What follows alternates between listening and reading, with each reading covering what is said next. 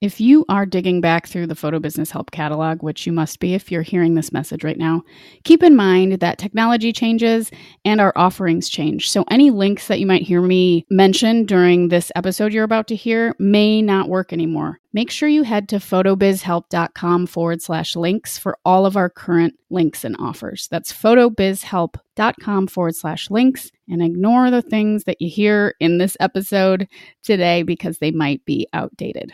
Everything you need is at photobizhelp.com/links. After over 10 years full-time as a lifestyle photographer, I've discovered 8 things that every photographer should do to build and grow a strong photography business. If you would like to strengthen your business in 2021 and learn more about the 8 things that have helped me build a solid photo biz, head to photobizhelp.com/8 things. That's the number 8 things. That's photobizhelp.com/8 things to get your copy of the 8 things that I've done over the last 10 years to build a successful lifestyle photography business. That's photobizhelp.com/8 things.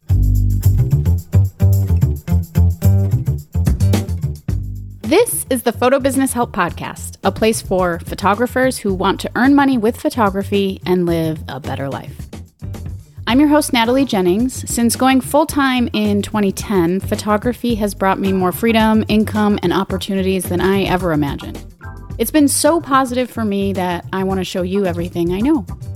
You'll learn more than just businessy things, though, including my favorite ways to be mindful and happier on this journey. Hello, you're tuned into the Photo Business Help Podcast. My name is Natalie Jennings. Before I dive into today's show about outsourcing, I wanted to remind you that a new round of the PhotoBiz Profit Plan will be kicking off relatively soon. If you're interested in learning how to book more clients and grow your business, check out the profit plan. Go to photobizhelp.com/profit plan. We've had awesome success with the people that have gone through this since last fall. And this is not just a course you sign up for and off you go into the world. This is 12 weeks of one-on-one coaching with me.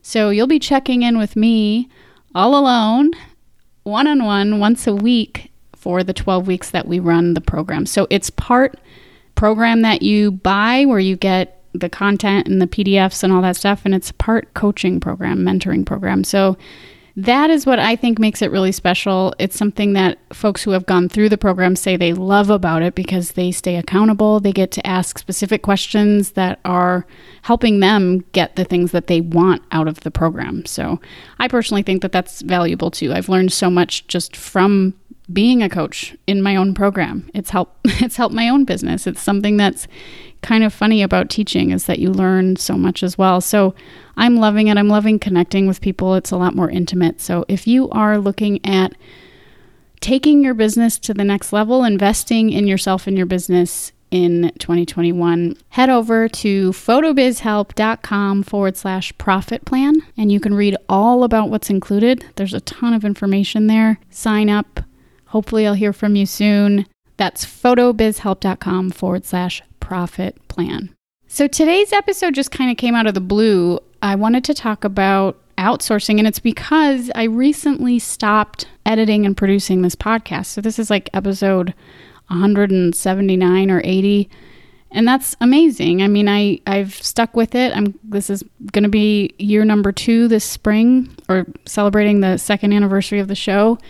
And it's been a lot of work and a lot of fun. But generally, when I start out in anything business related, and I think most people would recommend this, is you do the work yourself until you can afford to outsource it. And that's what I was doing. I was doing everything. I was doing everything related to the podcast from start to finish. And recently, I stopped editing the podcast, which means after I am done talking into this microphone, I export this file and dump it in a folder, and someone else edits it.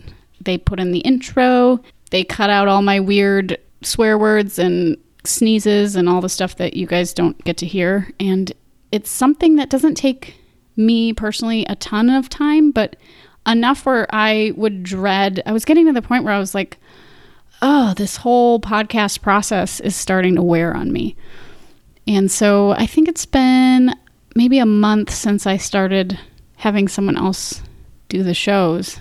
And it is like injected this excitement back into this. I'm enjoying this. I'm enjoying sitting here talking to this microphone, also because I'm not thinking about how I'm going to edit it later. I'm just trusting that it's going to be done well, and it is done well, and I can enjoy the part of it that I am best at, which is just doing the show. So all that to say, this is actually a really short point to make in a relatively short episode, but if there are places in your photo business that you can outsource, maybe it's someone editing your blogs for you. I'm not sure, whatever it is, maybe it's a part-time assistant.